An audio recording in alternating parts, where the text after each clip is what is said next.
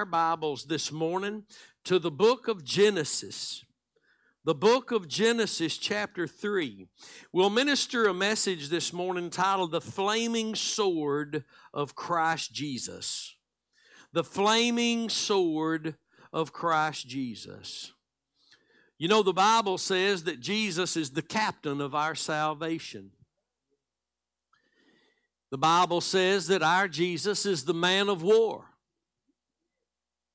A man of war. It's what Jesus did as a man that saved our souls.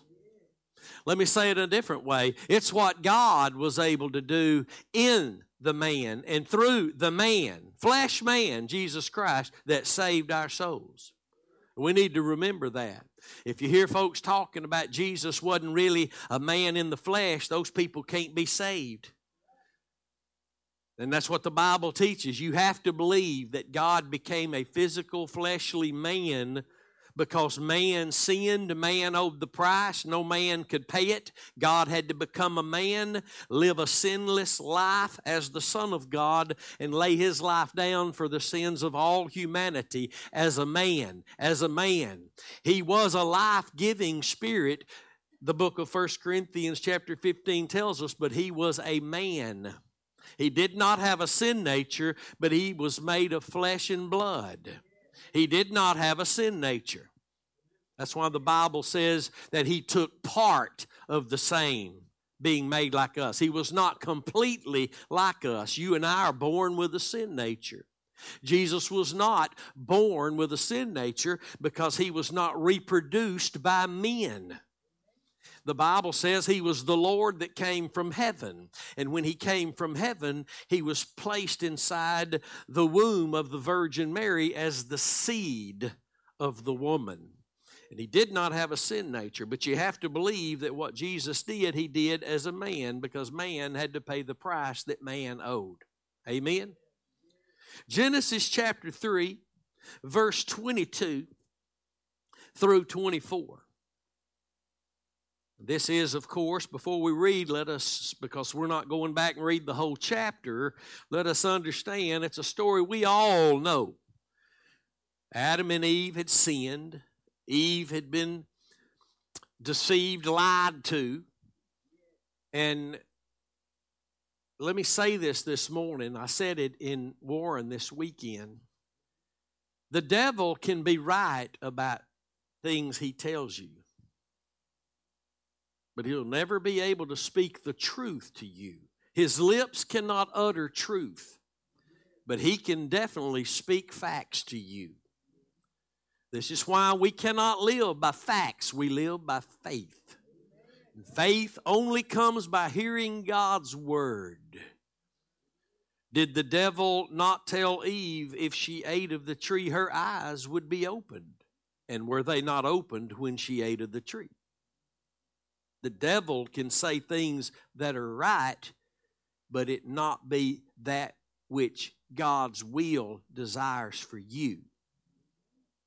It happened to her, just like the devil said, though he told her a lie when he told her, you won't die, but your eyes will be opened if you eat of the tree. And when she ate of the tree, her eyes were opened. But she died. Her eyes were opened by the devil. We have to be born again now for our eyes to be reopened.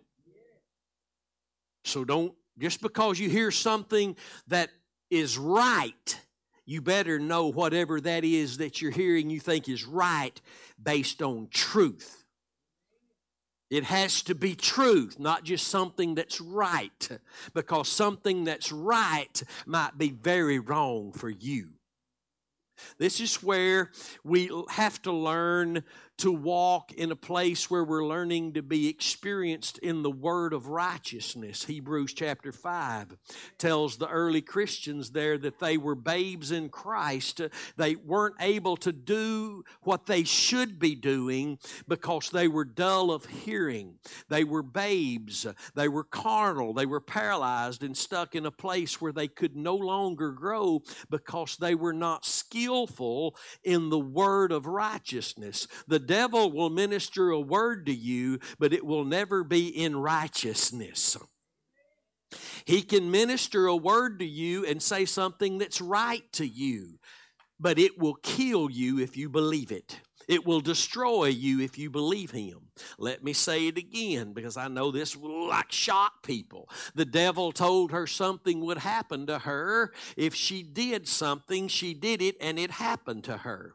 But it was not God's will. So you must be careful who you listen to that sounds like they're telling you right things. If it's not resulting in the will of God taking place in your life, then somebody's either lying to you or you're just not believing the ones that are telling you the truth.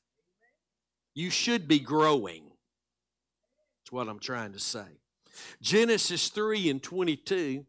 And the Lord God said, Behold, the man has become as one of us, to know good and evil. And now, lest he put forth his hand and take also of the tree of life and eat and live forever. Therefore the Lord God sent him forth from the Garden of Eden, to till the ground from where he was taken. So he drove out the man, and he placed at the east of the Garden of Eden cherubims and a flaming sword, which turned every way to keep the way of the tree of life. That means to prevent men from partaking of the tree that would literally, even in their sin and their guilt and their spiritual death and all their shame, it would have allowed them to live forever physically in that state, because that tree gave physical life no matter what if you ate off of it. Everybody know that. That's what the Bible there says, lest they live forever. So God set a couple of cherubim, those are angels by the way, with flaming swords there that prevented anybody from going back into the things of God, back into this place of being able to live together with God forever in peace and joy and harmony with the Lord in the way that He'd planned. So from that very moment, He drove them out. He put the cherubim there with the flaming swords, which was God's judgment, and really a picture of you can't get to God because there's something blocking the way. And it was the flaming swords that the cherubim held. Nobody could get there. You couldn't figure out, you couldn't come up a way around it. You couldn't climb over. You couldn't get through those flaming swords. That was God's judgment having been passed, that the tree of life is now forbidden. And for 4,000 years, what I'm going to do, God says, is I'm going to prophesy. I'm going to give my people law. I'm going to speak through the Psalms and the prophets and the laws. I'm going to talk about my Son from this very moment until I send my Son in the fullness of times, and He's going to be born of a woman under the law so He can redeem everybody that can't get back to the tree of life. So for 4,000 years, God would save His people, but they couldn't be born again. They couldn't even go to heaven when they died. They had to go to paradise, Abraham's bosom. And Jesus, remember what He told the thief on the cross when the thief believed on Him and said, remember me when you come into your kingdom. And Jesus said, you'll be with me today in paradise. He went to paradise, and because He died and was buried, when Jesus died, immediately He was in paradise preaching. He wasn't laying in no grave. Somebody say amen. Jesus died, He was in paradise that day. And that thief that died with Him, that believed, was there with Him. That's good news. Amen. They put His body in the grave, but He didn't go. He went to paradise. Not because He sinned, but to get everybody out of there who looked for Him all those years, because He just paid the price for their sins. Hallelujah. Amen. God's judgment had fallen on Christ. It's going to be good today.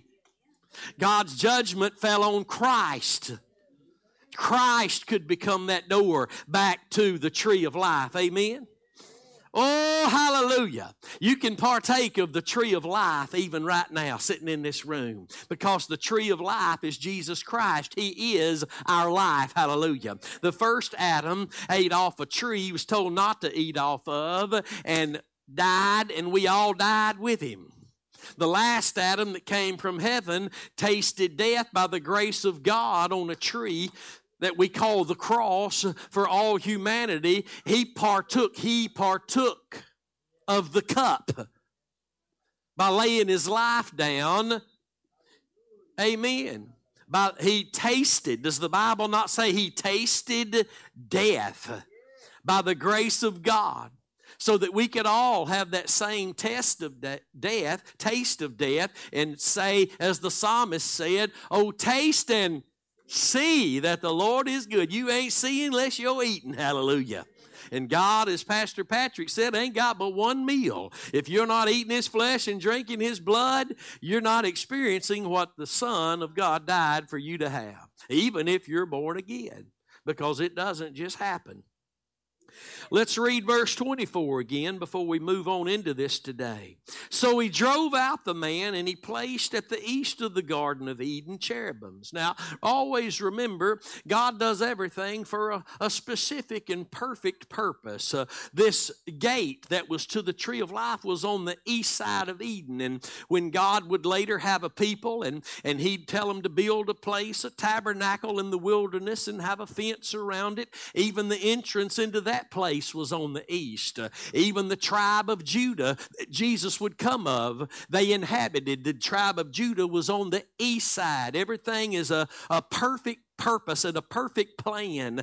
God's never had to use the eraser. He don't even have an eraser on his pencil. Hallelujah. When he declares it, he knows he's going to perform it. Glory be to God. When he declares his counsel, it's his good pleasure, and he says he's going to perform it. Hallelujah. That's why we got to get in the Word. We got to believe the Word. The Word is his counsel. It's his good pleasure, and he's going to carry that out. Don't try to get God to carry out your words. He's going to carry out and perform his words. Hallelujah. Let your words be in agreement with his words. Let the counsel you give be the counsel he's already given, because he's not going to perform anything that he's not already spoken. Hallelujah. God don't have new words. God's got the Word that he is, that became flesh and dwelt among us and allowed us to behold his glory. And he went to the cross and tasted death for us. And there God's flaming sword, his justice, struck the shepherd. There is the man who made it through the flaming sword, becoming the door for us to get back to the tree of life. Hallelujah.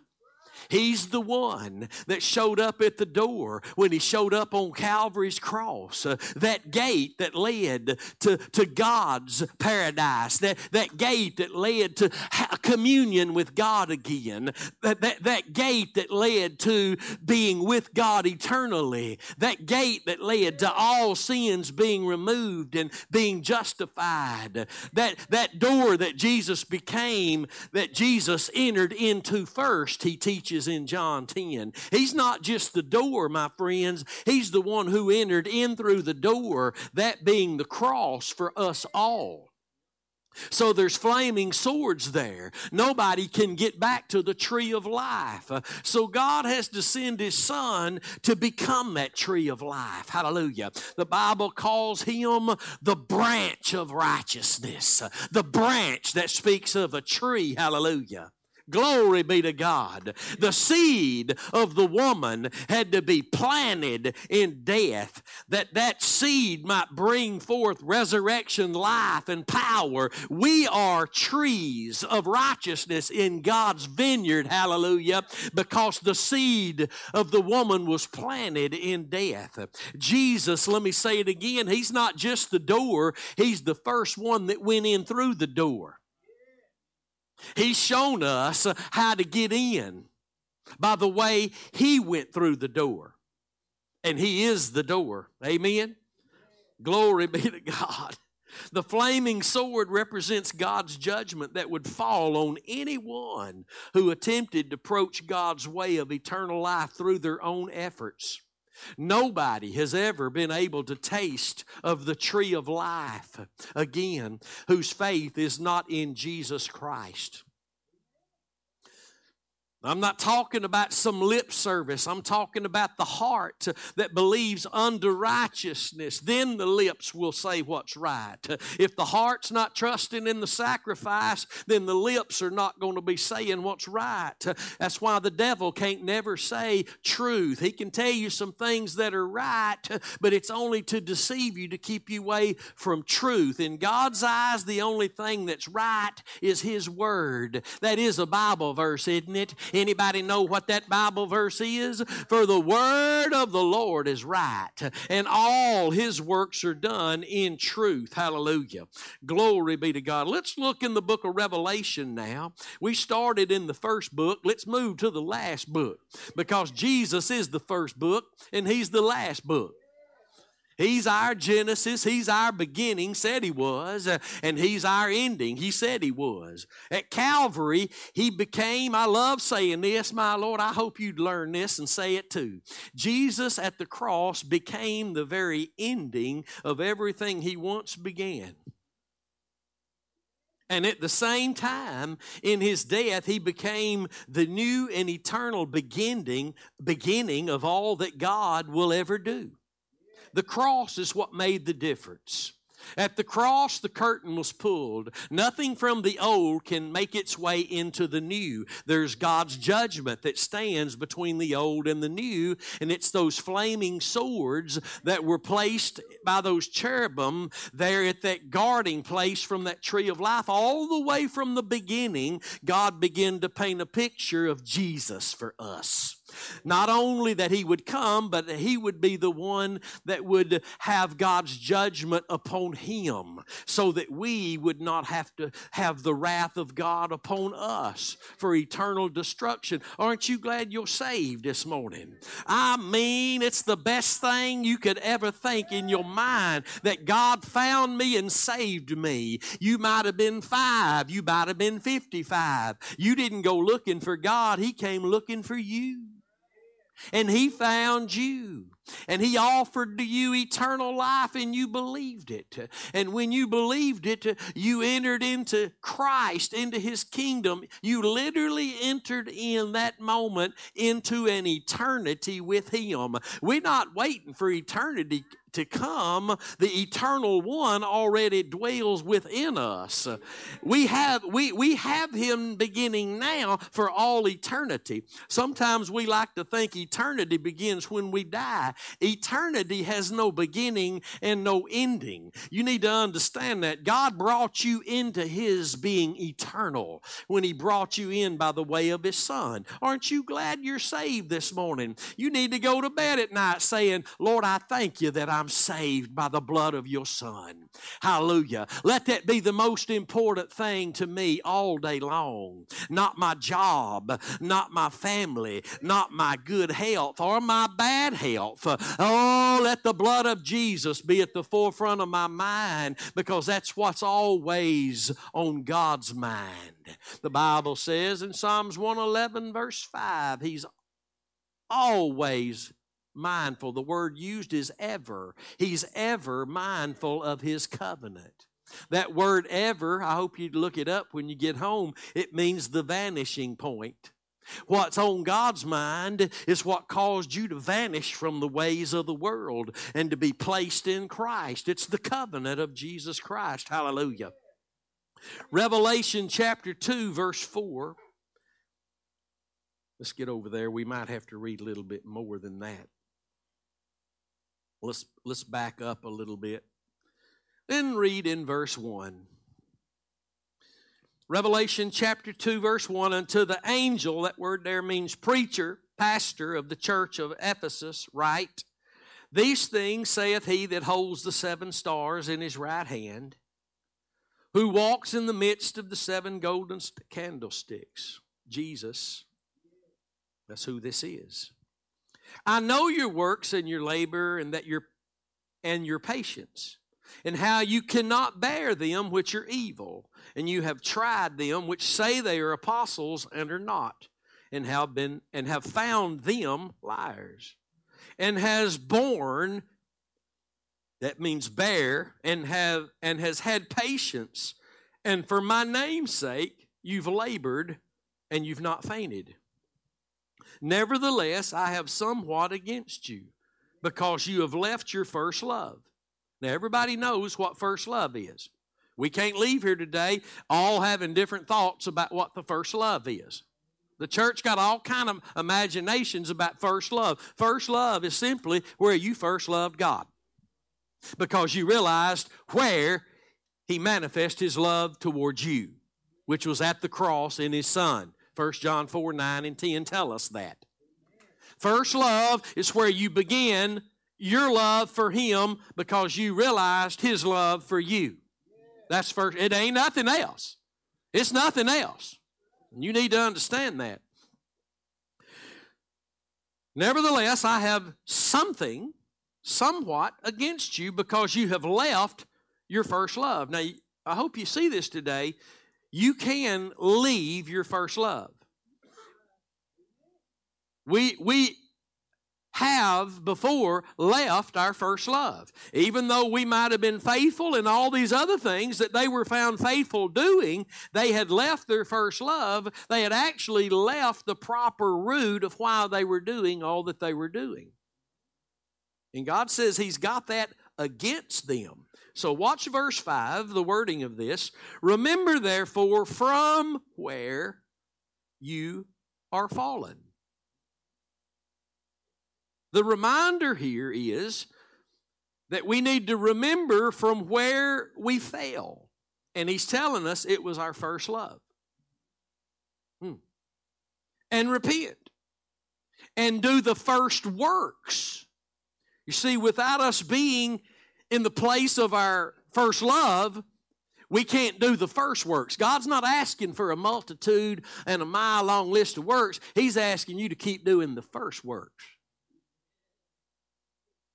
Oh, we need to get a hold of that.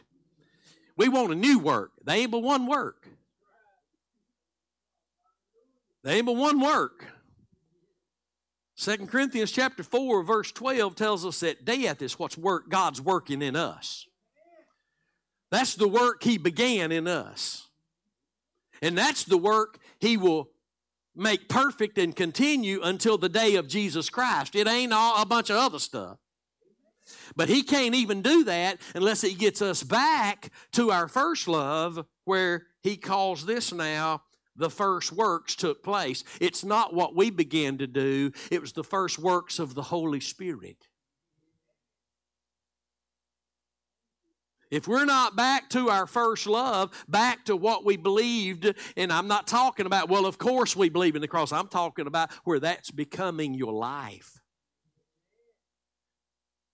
You get determined to know nothing else but Christ and Him crucified.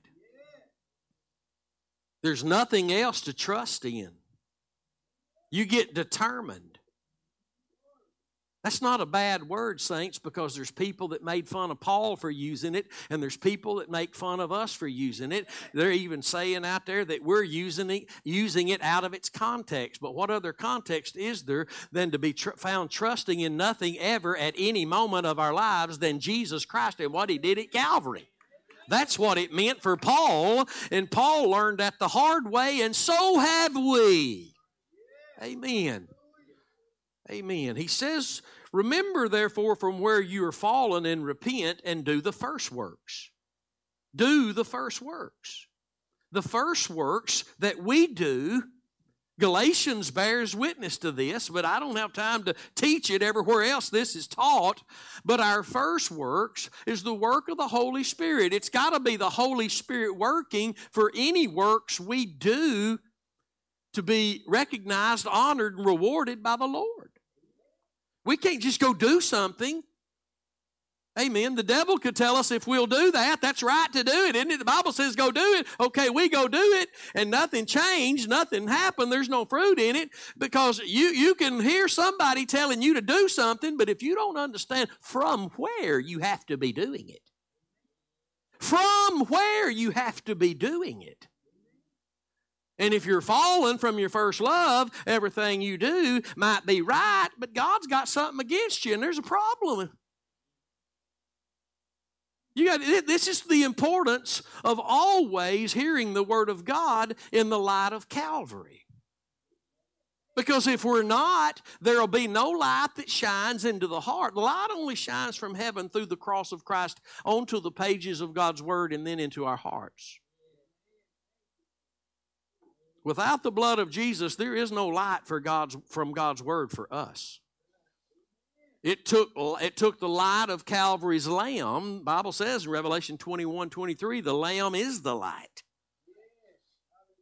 It takes the light of Calvary for the Word of God to literally become a lamp to your feet and a light to your path. Without the cross at the forefront of your minds and your faith deliberately and consciously being placed in Christ in His death, then what you're doing may seem right to you,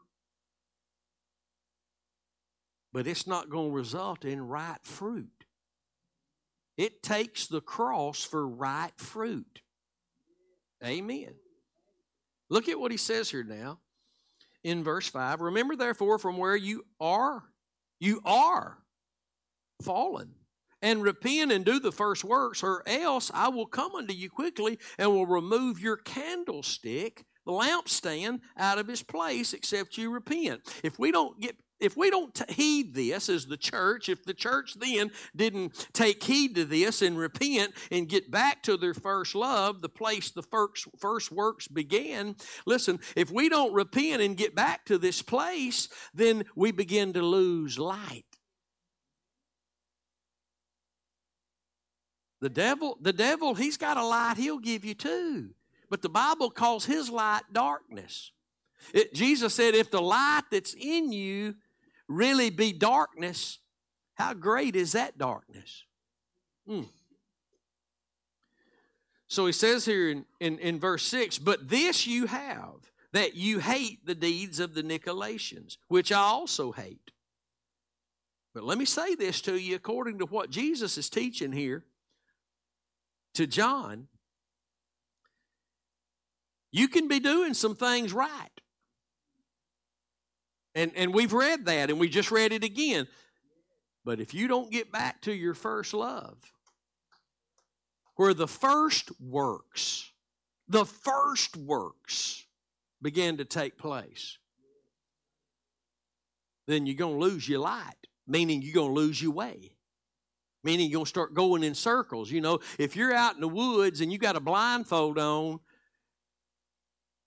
and the sun ain't out, that's what it's like to be trying to be spiritual without your faith in the cross.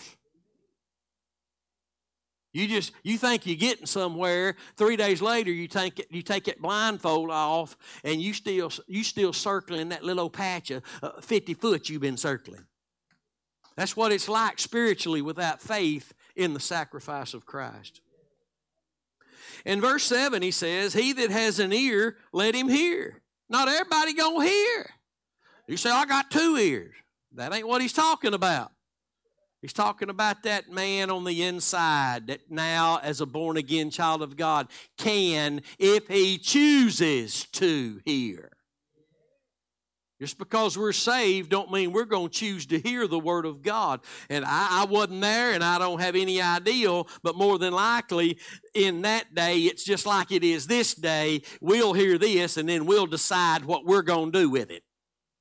And we're going to do that anyway. But whether we're going to believe it and take heed to it and let this word change my life and become proper direction for my life, or whether we're just going to go out of here and say, well, whatever, that was a good boy. He quoted a lot of scripture. Boy, it sounded good. I love my church, and hallelujah, glory be to God. No, we need the Word of God changing our lives.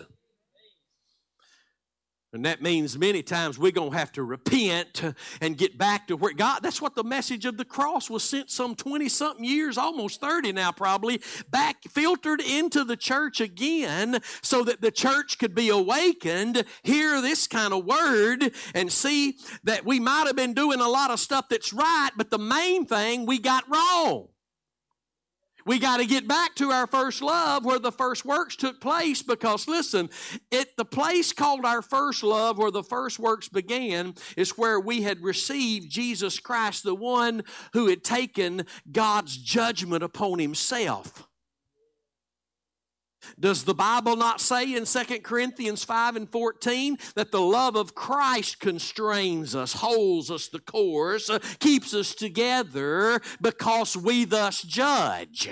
What's the judgment that allows the love of Christ to constrain us? That if one died for all, then all were dead. The focus of Calvary is there again. You can't preach the love of God without preaching the cross of God, or it's some flaked out, feel good emotion type of something that the devil's telling you you'll feel it, and you will, but it won't be biblical love without the cross.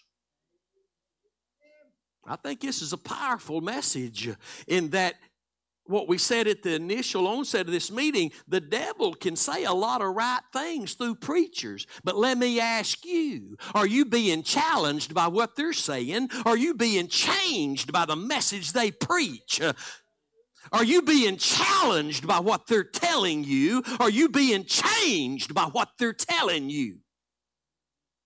Well, I can tell you now, you're not if they're not preaching the cross, talking about the cross, teaching the cross. We're to be learning Christ, and we can't do it without the cross. The Bible says nobody, no man knows Christ after the flesh. The Apostle Paul knew Christ better than all those who walked with him in his earthly life and ministry that Paul never did, but he knew him more than all them.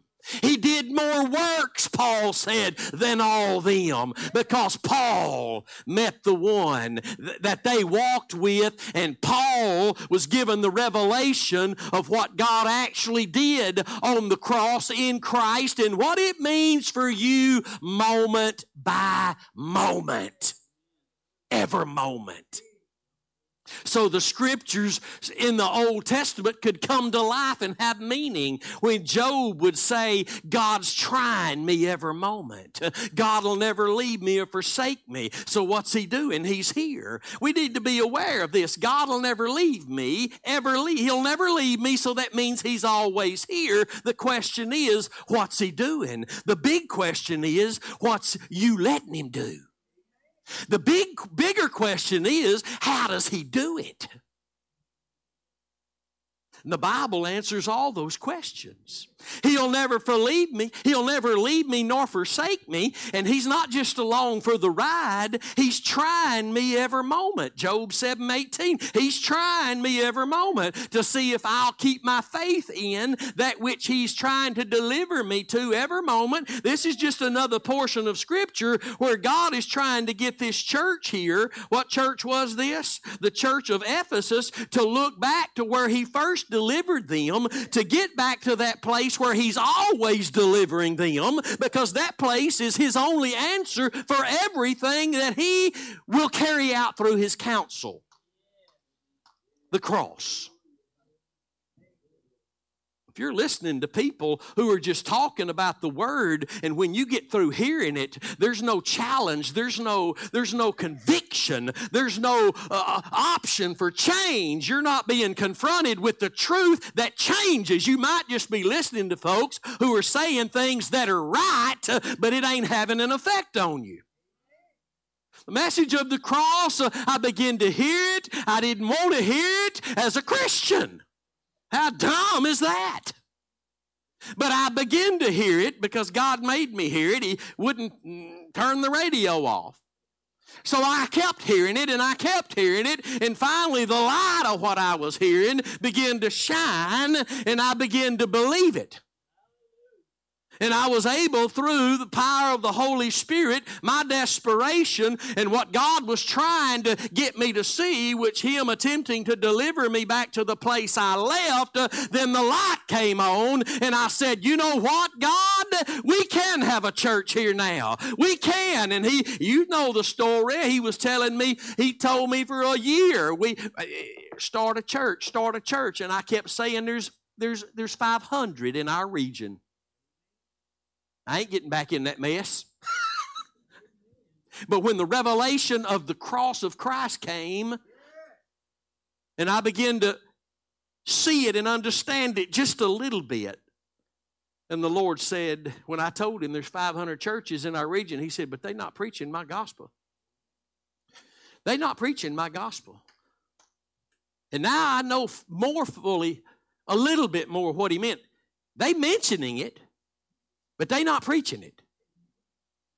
They not boasting in this alone. When this message becomes your boast, when people want to talk to you about the Lord and the Word of God, and you just put aside where you go to church and who your preacher is, and you join them in the conversation about the Word and the Lord, then you know you're moving forward. Hallelujah. All that other stuff, well, man, you ought to know what Jesus did for me. Well, I go down here to first, second, whatever. No, that's where all the division is. That's what's causing all the division. You ever try to talk to somebody about the Word or the Lord Jesus Christ, and they just start talking about where they go to church? It's hard to say anything to them after that, because most of the time they think you're being ugly when you try to help them. We're going to help them anyway, amen? That's why we called ugly. That's why there wasn't hardly nobody with Paul at the end of his life except the handful of people that he could write to.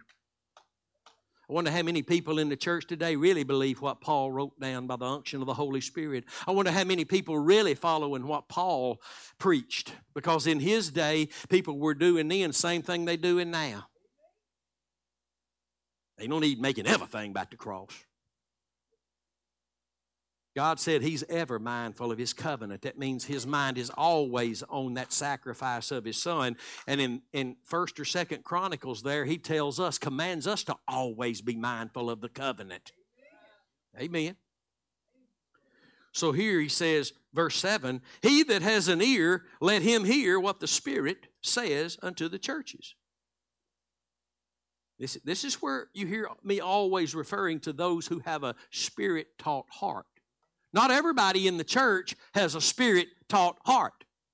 If you have a Spirit-taught heart, a heart that's being taught literally by the Holy Spirit, your life is going to be being changed. Your wife, your husband is going to see it and praise God for it. It might not be as fast as they'd like to see, but they're going to see a little bit of change along the way. My wife got more than she's asking for, but she's still asking now for a lot more. Look, he that has an ear, let him hear what the Spirit says unto the churches. To him that overcomes will I give to eat of the tree of life, which is in the midst of the paradise of God. Are you eating of the tree of life now? Yes, you are.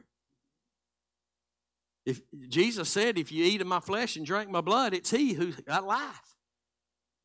If you don't eat my flesh and drink my blood, you ain't got no life. I'm not calling Jesus a tree, but I'm telling you, He's the one that died on the tree. He's the one that was made a curse to deliver us from the curse so that we could have everlasting life. It's a powerful, powerful revelation that I hope you're seeing a little bit today. Again, let's go back to the picture that God gave us. You know, most times we read stories in the Bible and I'm thankful for Crossway Church and other churches like it. Them kids back there at home and back in Sunday school classes and the youth on Wednesday nights, they're hearing how the Bible not only points to Jesus, but how it gets in us. You got to have more than the theology of this. Oh, I see how David killed Goliath, and yeah, that's a picture of Calvary. Man, that's interesting. That's good. That's marvelous. But that story is there for the impartation of truth into your heart. How is that story affecting you? More than, oh, I see that now. That's one place of growth. That's the milk. And you got to be looking through Calvary to some degree to even partake of the milk. But the meat takes place when we begin to experience that word of righteousness. And Hebrews 5 tells us what one of the results will be, and that's that our discernment will be greater. That now we'll be able to discern between good and evil. You see, lost people can do that. Baby Christians can do that, but this is a whole nother place of discernment that you can't experience unless you're becoming skillful. That means experienced in the word of righteousness. That means the way of the cross, the word of the cross. That's why these churches, our kids, they're being taught how the Bible points to Jesus. It's the revelation of Jesus through what He would do at Calvary. And you have to fight to keep your faith in that, to prevent trusting in self, because it's either in Jesus and what He did, or it's in self. And every time we're trusting in ourselves, that's when we get ourselves in big trouble. Amen. So let's go back to the last few minutes of our what the Bible says about the flaming swords that were placed there in the hands of the cherubims, plural, at that east gate to prevent any entrance to the tree of life. And the purpose was, the Bible tells us, to prevent people from living forever in their lost, sinful and lost condition. Because that tree, what God made it to do was give the physical body life forever. And it would have kept doing that. But they lost their spiritual life. And they became dead in their sins and trespasses, separated from God. And again, let me say it, it's so beautiful from that moment on. Even in that happening there that took place, God was portraying something about the cross to us. Someone, to get to that tree of life, would have to go through those flaming swords of God's judgment. Somebody's got to get us back to the tree of life. And for 4,000 years, nobody could. Just like in the book of Revelation when John is crying because he knows unless those books and those seals are opened, we're stuck where we are forever. And he knew that all the saints weren't home. He knew that this wasn't all. He knew that, maybe not that, but he knew that if those books and seals weren't opened, that the plan of God was just where it was at and it wasn't ever going to go on. That's just why he's crying. He can't find anybody that's worthy to open the book. And one of the elders said, "Fear not. There is one here who's able to open the book. This one who has the appearance of one slain as a lamb. This Lion of the tribe of Judah. This one who was born on the east side of Jerusalem, out of Judah. This one who would be the bread from heaven, who was born in Bethlehem, the house of bread. This one who would be able to enter through the fiery flaming swords of God's judgment and make a way back into the presence and the power of God for all who would believe in Him. And all this is scriptural, and I'm going to share it with you this morning. Jesus in Matthew 26:31, I hope you're watching. I hope you're listening. I hope your heart's taking notes or that pencil is. Matthew 26:31. This is the night Jesus is about to be crucified, and he's still quoting Scripture. We are Word people because our Savior is the living Word, who did nothing but quote the old Scriptures, did nothing but live and fulfill the old Scriptures, being the Scriptures Himself.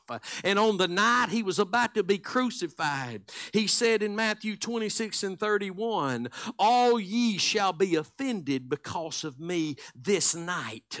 For it is written, I will smite the shepherd, and the sheep of the flock shall be scattered abroad." You see, Jesus was smitten of God for you and me. He took the flaming sword that guarded the way back into the presence and the power of God. He took that judgment that was a fiery judgment. He took that for us. He was smitten, and everybody fled away, esteeming Him stricken of God. And He was, but not for the reason they thought. Not because He was a blasphemer, but because He was a perfect, sinless, perfectly humble and obedient man who was willing to go through the fiery, flaming swords of God's judgment at Calvary to save us and to become the door into God's presence and power for us. There's no other way. There's no other way to be in the presence of God and to have the power of God and all the gifts of the Holy Spirit, who is God, than to have your heart depending on, moment by moment, what Jesus did for you at Calvary. That is abiding in Christ. That is remaining in the place of your first love and allowing the first works to continue to be done. But Jesus, when He said, I will smite the shepherd, He says, it is written, I will smite the shepherd, and the sheep of the flock shall be scattered. He was quoting from the prophet Zechariah. Let's turn there and look at the beauty of these words together this morning. The prophet Zechariah, my goodness, chapter 13, verses 6 and 7. Part of this is, this verse 6 is a description of Jesus when He comes back to save Israel at the end of the tribulation. And they finally recognize Him, having saved them from the Antichrist and all the world that's with the Antichrist, and they say this to Him. The prophet declared it here in Zechariah 13 and 6, and one shall say unto Him, what are these wounds in your hands? Then He shall answer, those with which I was wounded in the house of my friends. He gets them back to the cross. He reminds them that I was the Redeemer. That's what caused these holes in my hands. And I still am your Redeemer. God hadn't changed. Jesus Christ has always been the King of Kings and Lord of Lords. He was Israel's king when He sent Him the first time. God didn't say, well, they didn't want you, let me find another. The same one they rejected is coming back for them. Hallelujah. Glory be to God. Hey! Woo! Somebody ought to be running back now. Hallelujah. And verse 7 says, awake. This is what Jesus quoted concerning Himself taking on the fiery, flaming swords of God's judgment that had blocked the way to the tree of life for 4,000 years. And this is what He's quoting on the way to His sacrifice. He says, awake, O sword, against my shepherd and against the man that is my fellow, saith the Lord of hosts. Smite the shepherd, and the sheep shall be scattered, and I will turn mine hand upon the little ones. Can I remind you this morning that the flaming swords that were in the hand of the cherubims, they ain't there no more, my friend, because Jesus endured the cross for the joy that was set before Him. He's the one that went through the fiery, flaming swords of God's judgment so that the wrath could be put on Him for our sins and trespasses. And He could take all that and do away with it, nailing it to His cross and invite us in to partake of the Lamb. Hallelujah. Oh, let every moment be a moment by moment, partaking of that divine nature that is the nature of the Lamb of which we eat, moment by moment. We're not religious people that try to get together and let the preacher put a piece of wafer on your tongue and tell you that is your fellowship with Jesus. No, your fellowship with Jesus is your fellowship with Him in His sufferings. Hallelujah. And there you find the power of His resurrection. And there you're being made conformable to His death. Because it's His death that allowed Him to be the shepherd that was smitten for my sins. Man, this ought to be such good news to us. That the things we've said in the past, like, I can't stop thinking about what they did to me. Man, this message here ought to make you say, I just can't stop thinking about what Jesus did for me. I ain't got time to think about what they did for me, to me, said about me. Man, this what I know now is so good to me, especially now that God has shown me how to have my feet in it, how to be seated at His table with Him, how to stand in His grace and walk in His truth. He's shown us how it's done through faith in the one who did it all. Aren't you glad Jesus showed up after 4,000 years? And those cherubims had to put their sword down. It struck Jesus. The way's not blocked anymore. When He was on the cross, the veil was ripped from what? Top to bottom. Access to all who will believe now. Not anybody who's trying to work for it, be good enough for it. Jesus died for everybody in the world. You know who that is? Everybody that ain't good enough. That's all of us. I hear crazy songs people writing these days, and they bless their hearts, they don't really know what to write. They just trying to make words rhyme. But we got people like Angel Peace who walks in the revelation of Jesus Christ and Him crucified, giving songs out of a desperate heart to please God. We got people out there just trying to make words rhyme. Talk about when I can't fight, I get you to fight for me. When can I fight?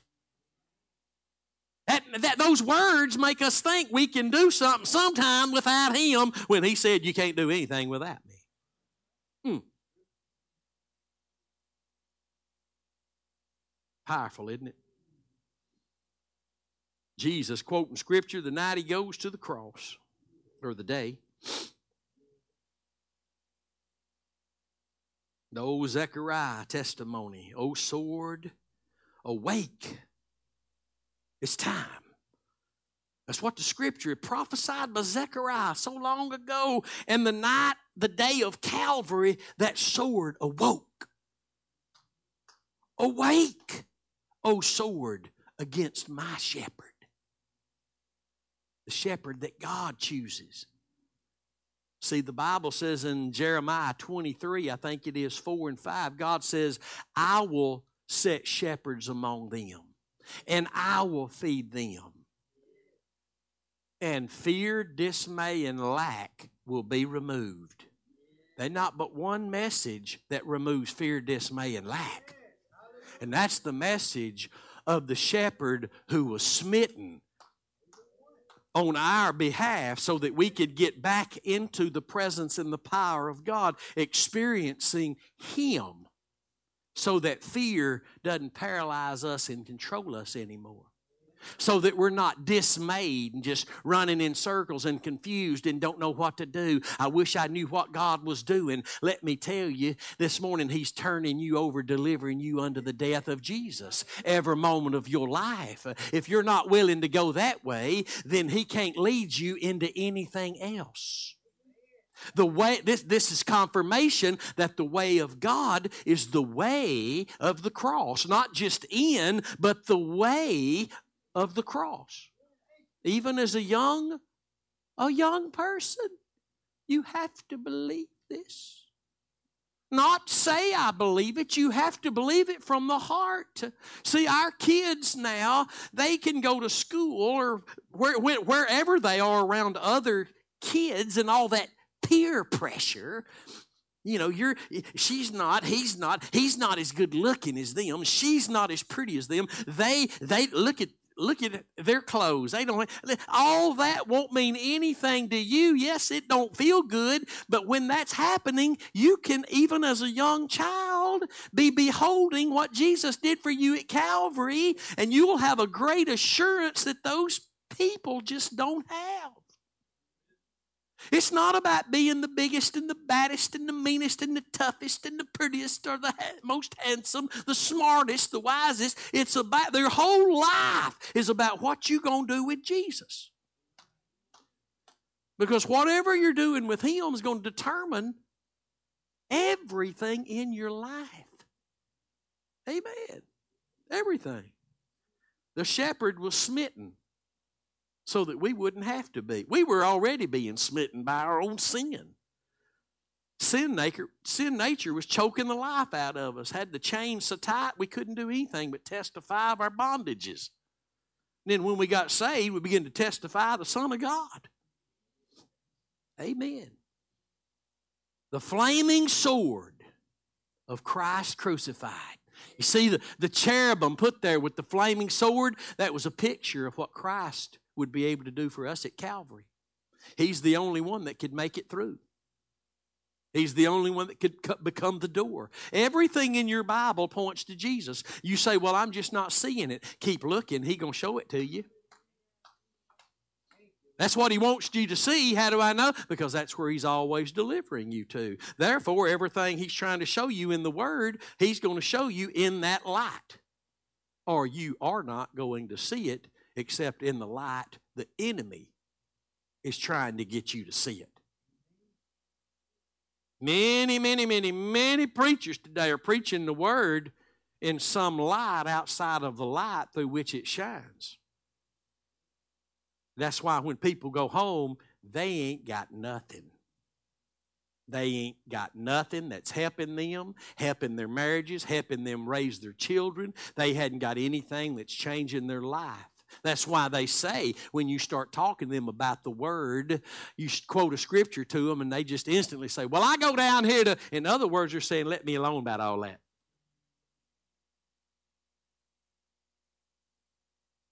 This message, this truth in your heart puts words on your lips. Every one of you who's ever stepped into this revelation, when you begin to hear it some years ago, maybe on the radio, maybe on television, your heart caught on fire. Because where righteousness and peace kissed, that word kissed means a kindled fire. Every person who's got their faith in the sacrifice of Christ, literally, deliberately, in their heart, a fire burns in their hearts. It's burning in their hearts. And from that fire, they get the light they need. Fire is more than heat. And it's more than light. It's also destructive. And our God is a consuming fire. We need to remember this. We know what I'm talking about this morning when I say there are moments that we're not trusting in the sacrifice of Christ, because it's in those moments we prove we're not. We snapped. We had a moment of rage. Well, in that moment of rage, nobody will ever talk me out of believing in the cross, but in that moment of rage, I wasn't beholding what my God is delivering me unto. If I was and I was accepting it, I wouldn't have had a moment of rage. Now are we starting to see a little bit more maybe this morning of what it means? He whose mind is stayed on the Lord shall have perfect peace. See, what we have is worth fighting for, is it not? Ain't nobody in here perfect. And every one of us got more moments than we'd like to stand up and admit today that we're not beholding the Lamb. But the reality of this great truth is, while you are beholding the Lamb, my Bible says you are being changed into that image. That still don't mean you're perfect, because it says you're being changed into that image.